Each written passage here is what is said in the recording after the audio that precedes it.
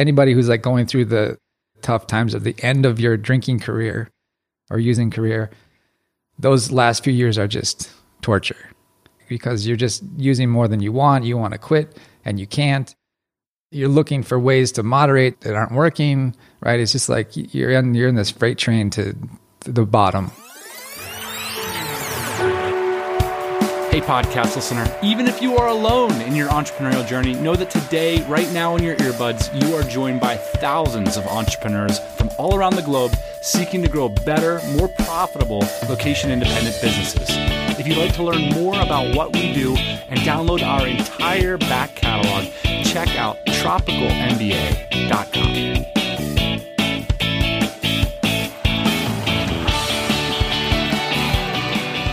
Welcome back to the podcast for feral entrepreneurs. I like this word. It's like we can't be domesticated. We are weird, but not too weird. We are freedom seekers. I think that's fair to say. Back in the good old days, we called it lifestyle businesses, especially just simplifying the idea of a lifestyle business. Yeah, you want to make money, but money's interplay with time is really the critical thing. And all those other currencies can kind of fit under time. Like, how do you want to make the money? How much work do you want to do? What are you willing to do and not to do in order to fund your lifestyle or build wealth?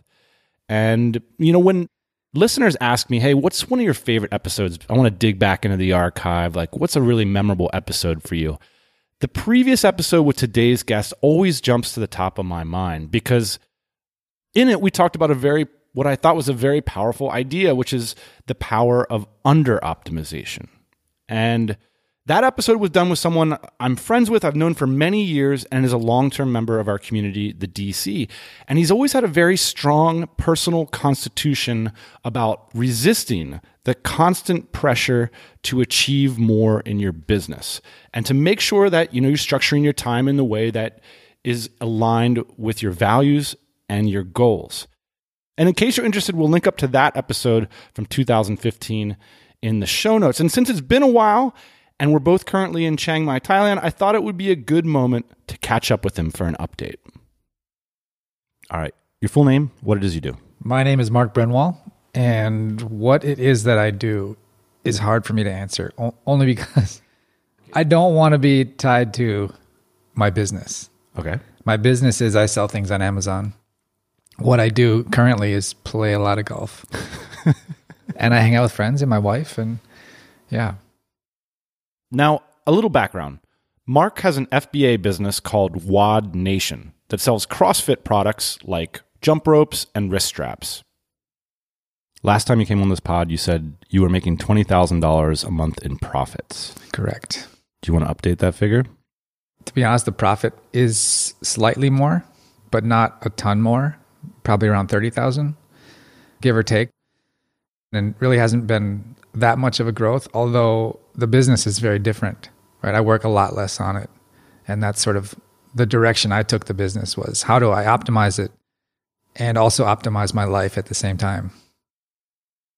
So we're going to get into that, how Mark has evolved his business and so much more. In fact, there was so much of Mark's personal philosophy and story and business tips that made it into this interview that we decided to split the conversation into two shows, this week and next, with this first one focusing on the personal and professional circumstances that led Mark to leave what looked like a great life in the US for the unknown.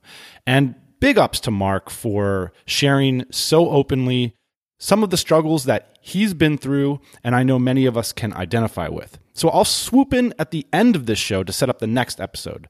But for now, I'm going to let him lay out where his story began.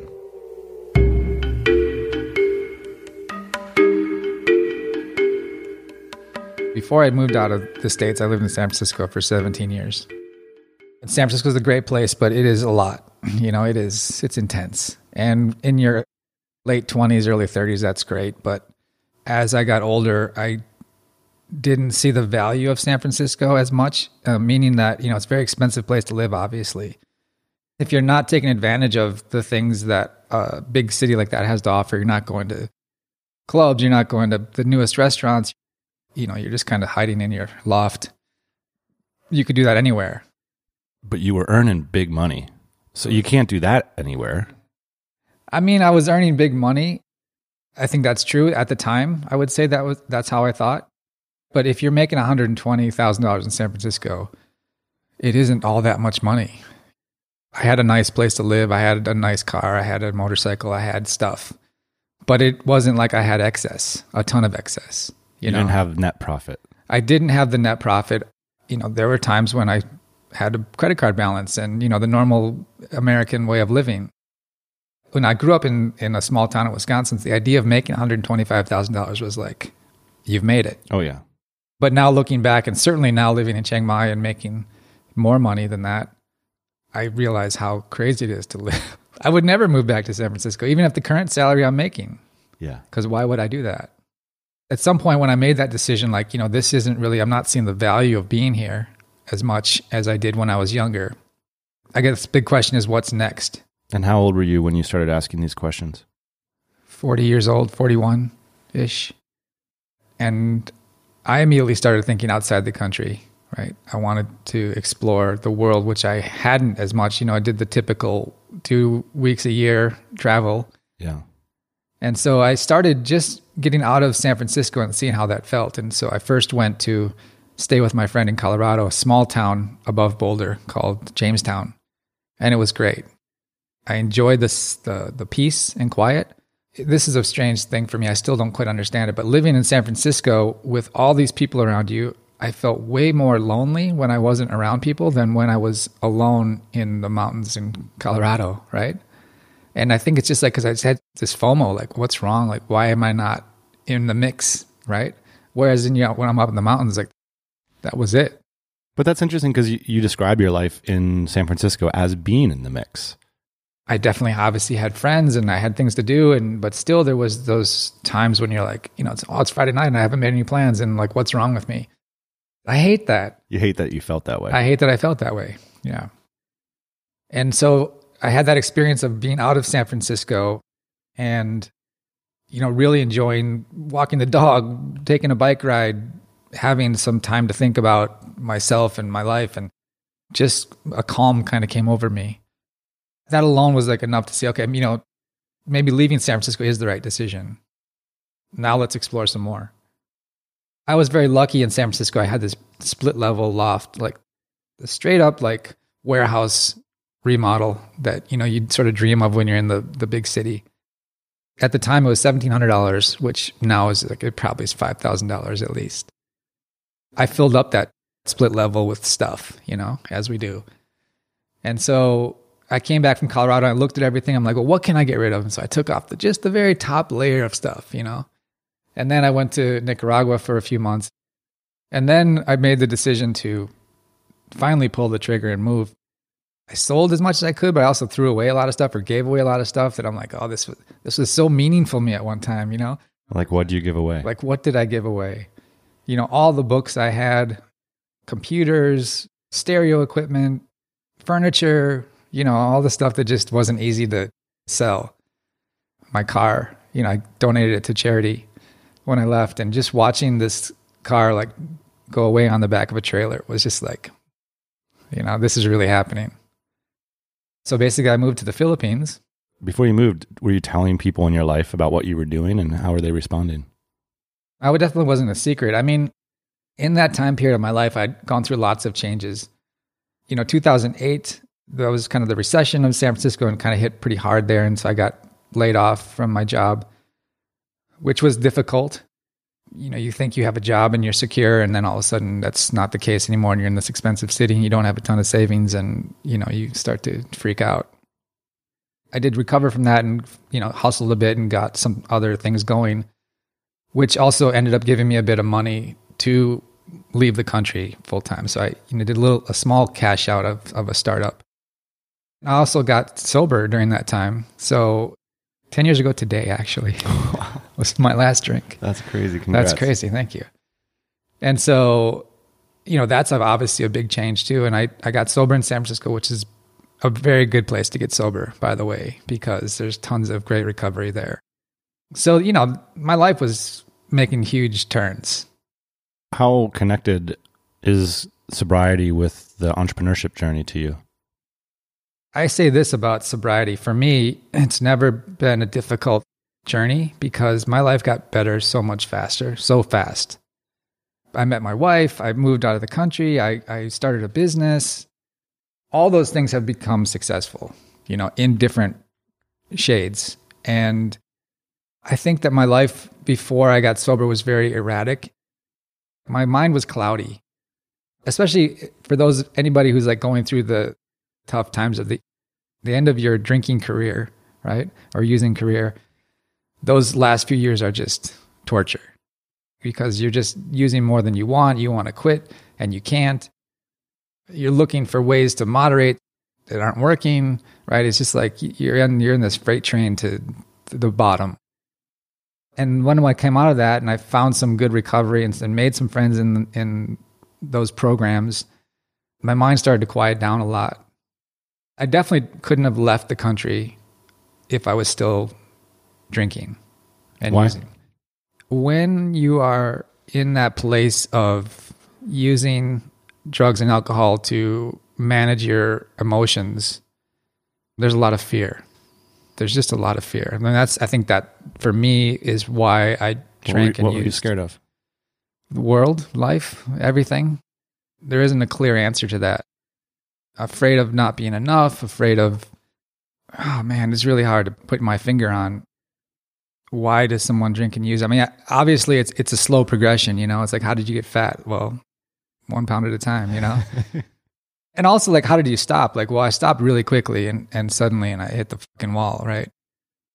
If someone said, well, what is that fear about? And if you're anyone who's in recovery, we talk about that fear a lot. And that fear is just a general anxiety of like, I'm not enough. Or else it's like, it's this ego thing. It's both like, I am the best and I am the worst. It's actually the same mentality, the same feeling, right? Because there are times when I would act like I'm God's gift to this job, I'm God's gift to this girl. And also at the same time, I felt like I wasn't worthy, right? And so if you're living in those two places, how can you really make smart decisions about the future of your life, right? You're just trying to manage this insecurity on both sides. How do you manage the fear now? I did go through Alcoholics Anonymous for many, many years. And I learned a lot about myself going through that program, a lot. It was the most amazing experience to discover, if you want to put it that way, that I'm an alcoholic, because it's not obvious when you're there. It's only obvious when you quit. To then very quickly fall into this group of people that support you and your issues and have had these issues and know how to talk about these things in ways that you didn't understand yourself in the beginning. Yeah. It's just like, I can't even believe like that this thing is available to me for free. All I have to do is share my experience and help other people. That program had helped me learn a lot about who I was and what my drivers were and how to minimize that. And the big one that we talk about a lot in Alcoholics Anonymous is ego, right? How to cut down your ego, because that's sort of the root of all our issues. And so learning how to manage the ego and how to cut the ego down is going to always be my lifelong sort of progression.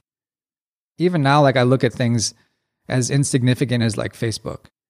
If ever I read a post that someone puts up and I think about making a comment, I automatically think of like, what is my purpose for writing this comment?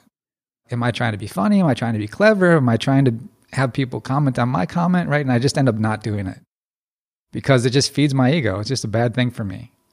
And this has sort of played into my life in a lot of ways. I think even in business, it's very easy to think about, how am I doing compared to someone else? Why is he more successful than I am?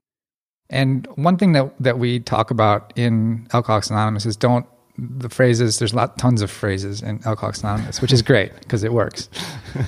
But they say, don't judge your insides by someone else's outsides, right? Which means, don't think that someone has the perfect business because you don't know what's going on inside. You know your business intimately.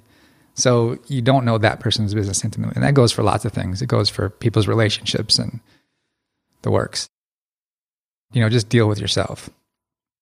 Something I've been thinking about in the last year is how do I want to live my life? Not how do I want to grow my business? It's very easy in our community, in the Dynamite Circle, to talk about business. How's your business doing? What's your profit margin?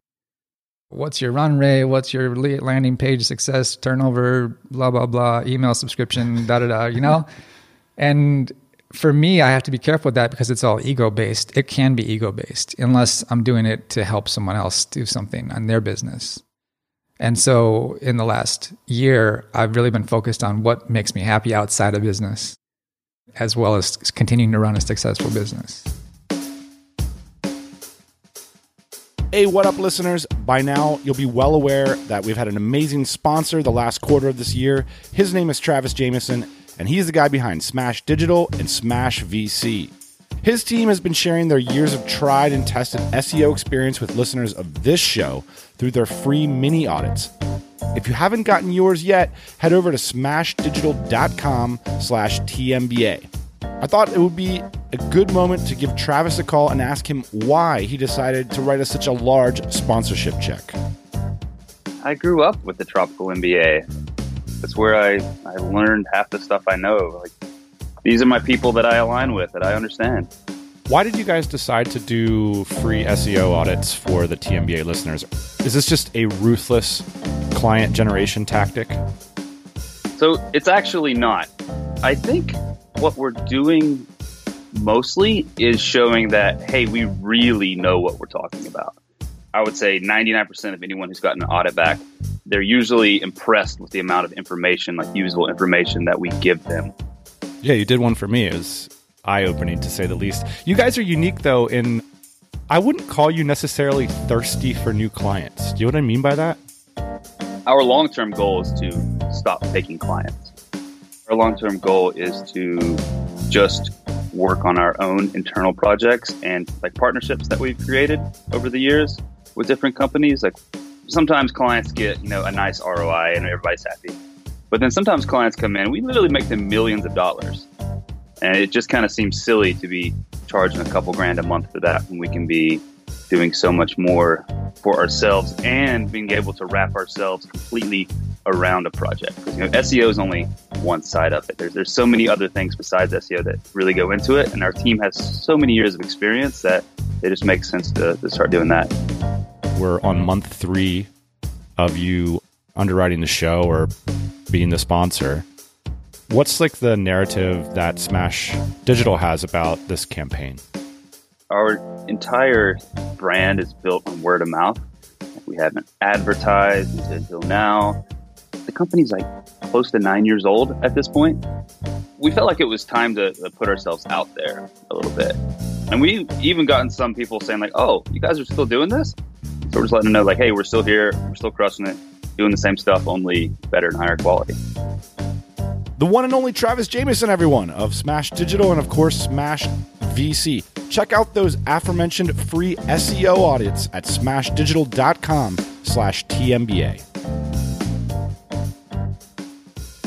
So we left you in Jamestown, getting sober, starting to look outside of the country, and you landed in the Philippines. I landed in the Philippines, which is an odd decision in retrospect because I'd never been there.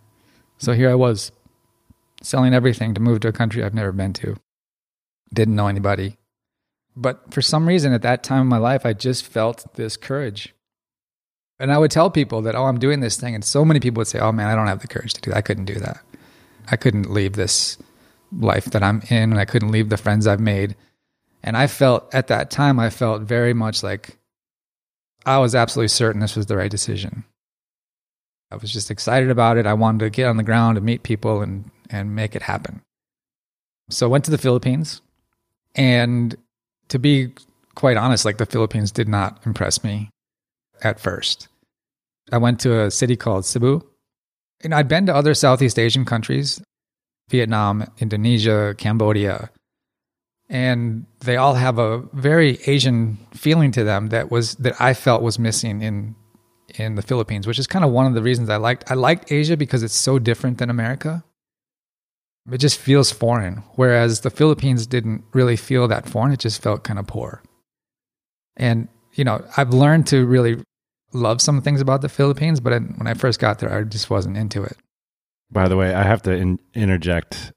My favorite travel injunction about the Philippines comes straight from your wife. And she says, if you want to enjoy the Philippines, lower your expectations. Lower your expectations. But also change your expectations, because it isn't the backpacker trail. It isn't the Southeast Asia gap year, temples and banana pancakes and all that. It's the Philippines. It's uniquely it. So you have to take it for what it is, Luckily, my wife, who is a Filipino, she did sort of coach me on how to appreciate things there. And lowering my expectations was a big one. I remember when she said that the first time, we were in a dive resort in Palawan, I believe. And, the rooms were just a little bit dirty and not really well. The furniture was a little hard and uncomfortable. And she's like, yeah, man, just lower your expectations. It's cool. And as soon as she said that, I'm like, oh, yeah, what's my big deal? And that works for other countries too, by the way. So you moved to the Philippines with a kind of a bravery that your social circle at the time didn't share. Nobody shared because when you're in that place, like, who else is going to share that with you from your community? So you are on your own, I think, when you make that decision, unless you have a significant other that wants to do that with you, which I didn't. But yet, like I said, I had that courage. Since I left Wisconsin and moved to San Francisco, I had that courage. Although I wasn't as courageous then. I was moving for a job, right? This time I was moving to I don't know what. It was partially a podcast that inspired you to move. Is that right? No, and what inspired me to move was I subscribed to a magazine called International Living. It's generally for retirees, but they talked about all the sort of low-cost, cool places to live, and the Philippines came up. And I thought, in my mind, it's going to be Thailand, except they speak English. The funny thing is when I finally did convince myself that my wife was going to be my long-term partner, at least in the moment, I said, hey, I like you. I want this to work, but if it's going to work, we're not going to live in the Philippines. When I moved to the Philippines and I realized I didn't like it, I got on Google and I said, where do expats live in the Philippines? I thought I was just in the wrong city. Not that the country wasn't where I wanted to be. And the blog of Empire Flippers came up, where Joe and Justin were talking about living in Davao, which is at the very bottom of the Philippines. I'd come to the Philippines with a little side hustle of couple AdSense websites. So I'm thinking, this is just weird that these Americans are living in the Philippines doing what I'm doing. I'm just going to go there and meet them. And at the time, for context, I think listeners are well aware of the Empire Flippers marketplace for buying and selling businesses. But at the time, they were called the AdSense Flippers. That's correct. And they were demonstrating on the internet how they were making money online by publishing a ton of just random niche sites that were monetized through AdSense. Correct. And so you had a few of these niche sites as well. I did. And so the stars align on this Google search for you.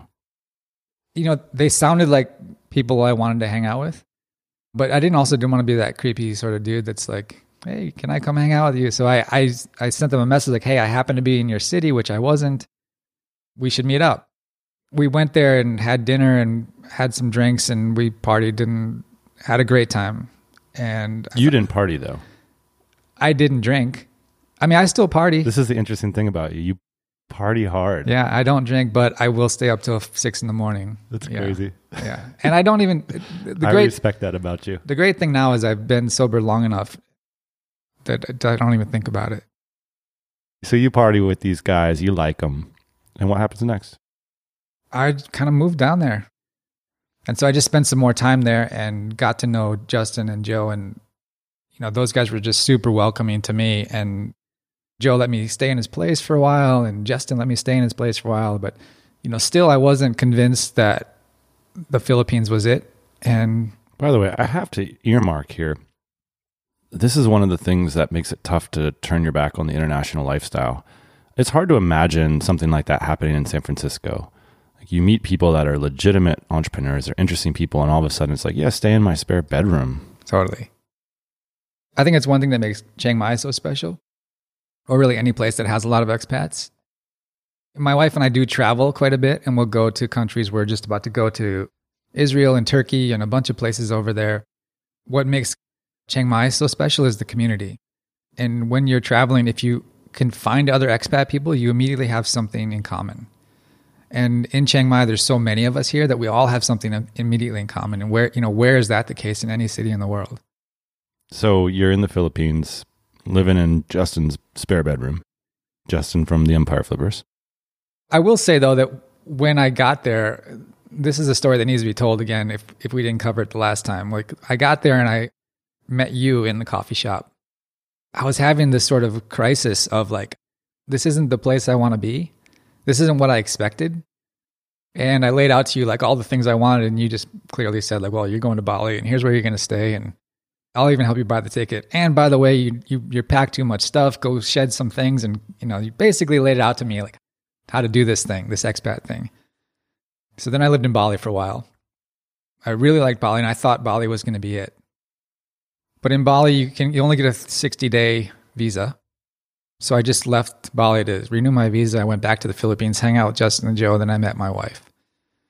And she came to Bali, and we thought, well, yeah, maybe she wants to live in Bali too with me. And I said, well, before we make that decision, let's do a little bit of travel. Let's go to Chiang Mai for 3 months and meet some more DCers. And then we'll move to Bali. And we just never left Chiang Mai after that. I definitely made the right decision. Like, Bali's not for me. And Chiang Mai really is for me and us. Bali's more sizzle. Chiang Mai's more steak. I mean, Bali is a great place to visit. It is a very special place, and anybody who hasn't been there should go there. There's a great culture there and great food. But, some of the things I really wanted from my life was more calm. And Bali is a little bit more intense. Like, there's more traffic, and the roads are narrow, and people are, it's like a little more in your face. Whereas here, I feel very calm, and I like that. You have the couple AdSense sites. When did you feel like you were onto something from a business perspective? I got to the Philippines with a few AdSense sites that were working for me, and meeting then the AdSense flippers. I was the very first site they sold, third-party site that they sold. Right. And so we started doing that together, and I started building more sites and selling more sites with them. But I didn't ever really jive with the whole AdSense business model because, if I want to be honest about it, what I was doing then, and maybe there's other ways to do it now that are successful, but, I was basically creating junk websites in order to get people to click on ads to leave the website. The way I thought about it was like I was trying to trick Google Organic into sending me traffic so that I could send them off to Google Paid, right? Which just seems like this isn't a really long-term sustainable business that I can feel awesome about. So when I moved to Chiang Mai, I met a person here who's still here, Ben Brandis, who had started the Amazon FBA thing pretty early. And one of the things I did while I was doing the AdSense site was I started playing with Facebook a little bit more and building fan pages, kind of doing the same thing, but to drive maybe affiliate traffic or whatever through these fan pages. And Facebook was a lot different back then. Pages had a lot more power than they do now. So what I did was I picked 3 niches that I thought, okay, these are interesting. Nursing and tattoos and CrossFit, right? I think that's what they were. And I bought a little traffic to basically paid likes, right? If you like this, you like this page. If you like CrossFit, like this page. If you love nursing, whatever, right? And the CrossFit one and the tattoo one actually built very cheaply. Likes were less than a penny a piece. But I couldn't find any way to monetize the tattoo one other than posting pictures of hot girls with tattoos. Which is fun, but it's no money in that. And I really love CrossFit, and the CrossFit one was taken off, and people were liking the page and having meaningful conversations there. And so when I got to Chiang Mai, my friend Ben, who saw the traction I had with this page, was like, well, dude, you need to start making CrossFit products.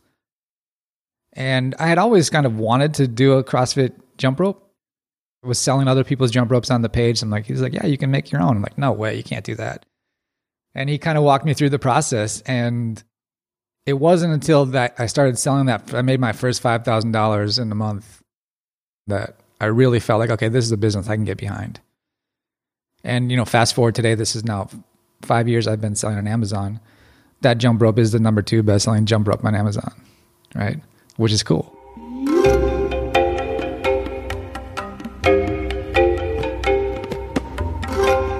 Again, huge thanks to Mark for sharing some of his personal battles and where they led him.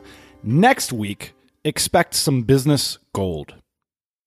Like I went in blissfully ignorant, like I started with the $4,000 purchase of jump ropes. I soon realized that if you have a successful product, you have to be manufacturing product. You have to have that product on a ship. At the same time, you have to have product at Amazon. His thoughts about changing tack on your career towards midlife? I think being young is difficult. And I think a lot of people I went through something traumatic, getting sober, right? And so that was sort of the obvious time for me to make a decision of what's okay now, what's next. For many people, it's divorce.